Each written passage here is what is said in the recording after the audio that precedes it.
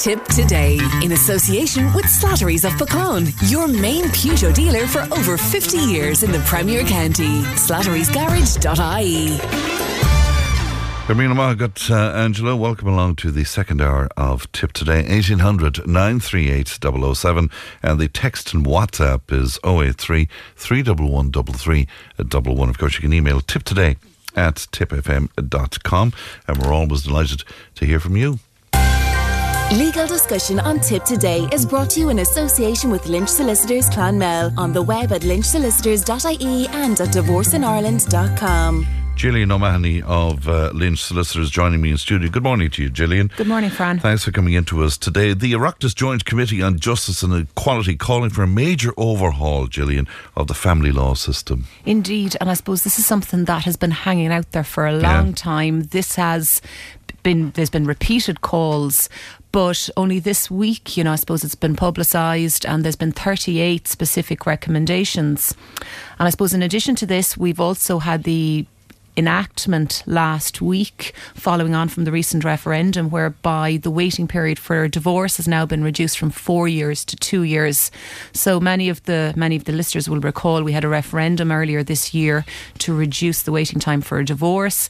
That paved the way to allow the legislators to change legislation, so that is now in force as of the last few days. Pretty quick, isn't it? It is. But I think everything was in place at the time of the referendum, and it was always anticipated that the new laws would be enforced by the end of this year.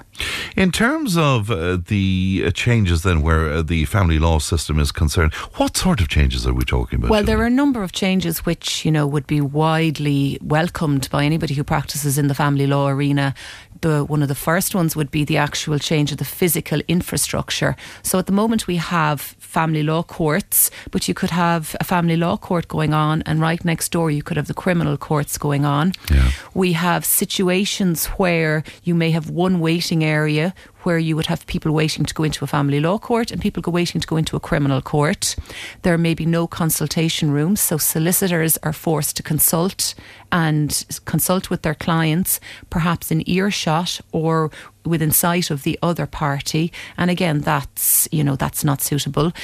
People may be forced to discuss their private and very intimate business in an area where they can be overheard. Right. So the physical infrastructure is something which needs to be... And this is all at a time where they're very vulnerable. Absolutely. And you're dealing with people who are at their most vulnerable in life. You may have people who are vulnerable elements of society, but people are very vulnerable. It's a very difficult time of their lives. So in addition to the physical infrastructure, we also need an increase in the number of family law judges, and that's one of the 38 recommendations in the report. There's huge waiting lists at the moment, particularly in the district court level. And that's because of lack of judges. Indeed, yes, indeed. So we need more judges. We also need a specialist division of family law judges. So at the moment we don't have a specialist division of family law or specialist family law courts. So you may have a judge one week who may be hearing criminal matters or civil matters, and the next week may be hearing family law matters. So that can cause difficulties in consistency. So is there special training needed then? Yes, absolutely. And that is one of the recommendations in the report, that there should be specialist family law training for judges, for all court staff, anybody involved in the family law system. And again, this will all lead to consistency, because at the moment the way the system works is you could have two different judges who could hear the exact same case and make two different decisions. And again, it can often be difficult to advise your client until you know what judge is coming and you know what approach or what tendency they may have. There's a lot of different agencies and services then involved in family law. I mean, are you talking about housing them all in the same... Yes, definitely. And that is one of the recommendations in the report, would be that the Legal Aid Board, the mediation services and ADR, so ADR would be alternative dispute resolution, and the recommendations are giving a big push towards mediation or alternative dispute resolution, which would be trying to resolve things out of court, trying to resolve things a lot earlier in the system. Now, you can never make mediation compulsory or mandatory because by its nature, it's, consent is required. Both parties have to voluntarily participate in it. But it's being suggested that perhaps they should be mandatory briefing sessions or something along that line so the parties are aware of what exactly can be availed of. And mediation is fantastic when it works, because in mediation, the parties, you're removing the adversarial nature of it, yes. And parties are taking control of it themselves. And often what I would find in mediation, particularly if you have a complicated family law case, maybe with businesses is involved, parties are reaching a solution which the courts wouldn't have the power to do. Oh, that's very interesting. Like what? For example, if there was a company and the parties may be able to involve the company with regards shares, things like that. Right. And the courts may not have the powers to, I suppose, be innovative. Right, so it could be more dealing with comprehensive. Absolutely, Yeah. absolutely. It's very interesting. There's all, to the best of my knowledge, all family law is in camera. Indeed, all family law is in camera. And at the moment we do have a reporting system, Dr. Carl Coulter reports, I think it's on a quarterly basis, and she would travel throughout the country and release reports. But there is calls for an increase in the reporting, and again that will help in people understanding what goes on in the courts, rather than people getting, I suppose what you'd often have would be people saying, oh, my friend so and so said this is what happened in court. Yes. And if you had regular consistent reports, that may assist in resolving cases earlier. Interesting. There's always a conversation about legal aid right across the whole legal profession, I suppose. But specifically to this, you're calling on some changes there. Yes, as well, the report again also includes that there should be an increase in the threshold for legal aid.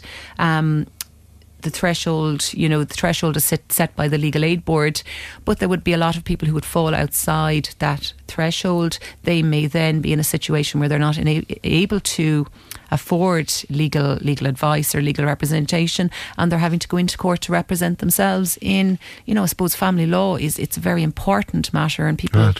It will often regularly involve children, so proper representation to make sure there's equality of arms is involved.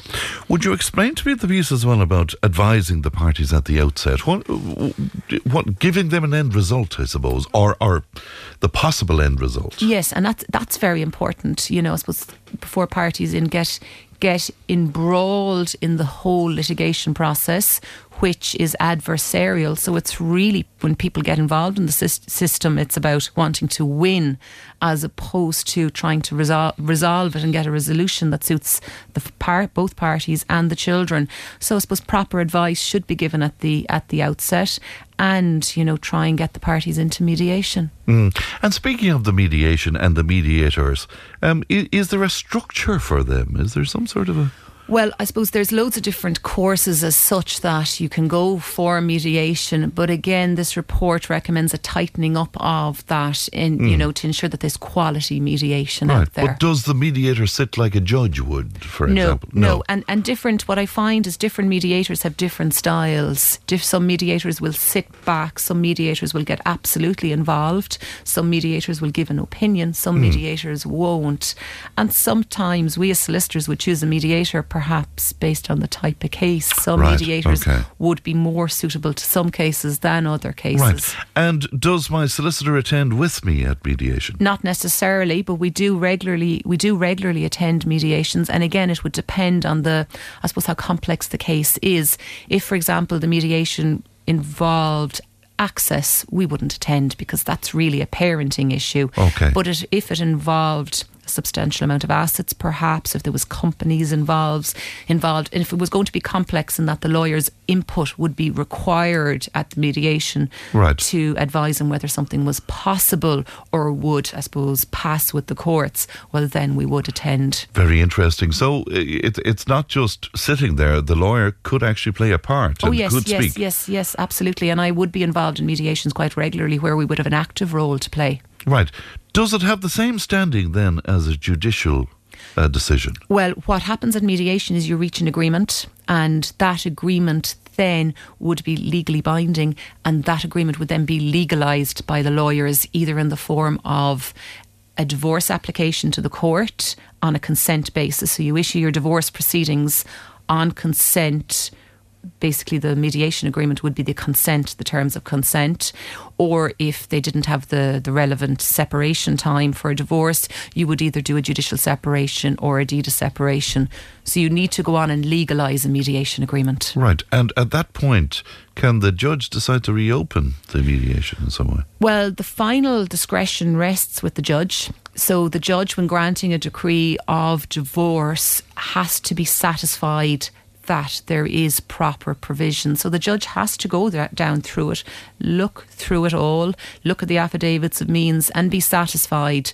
But if there are lawyers involved at both stages, both parties would have been properly advised. So it would be very, very unusual for a judge then to upset the cart. Of course, it's all based on people giving a truthful indication of where they are and all aspects of that. Yes, absolutely. So any agreement would involve both parties doing affidavits of means, and they would be fully vouched as well. So, we would have to be satisfied, having taken our client's instructions, yes, that there was full disclosure.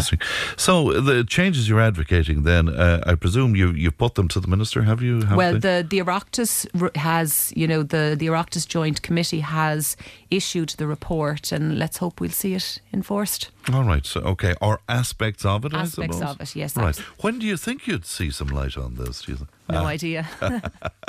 It's like all these things. Indeed. All right, listen, lovely to see you, Gillian. Thanks Thank for you, coming Fran. into us. That's Gillian O'Mahony there from Lynch Solicitors in Clonmel. Coming up on 19 past 10. Back in a moment.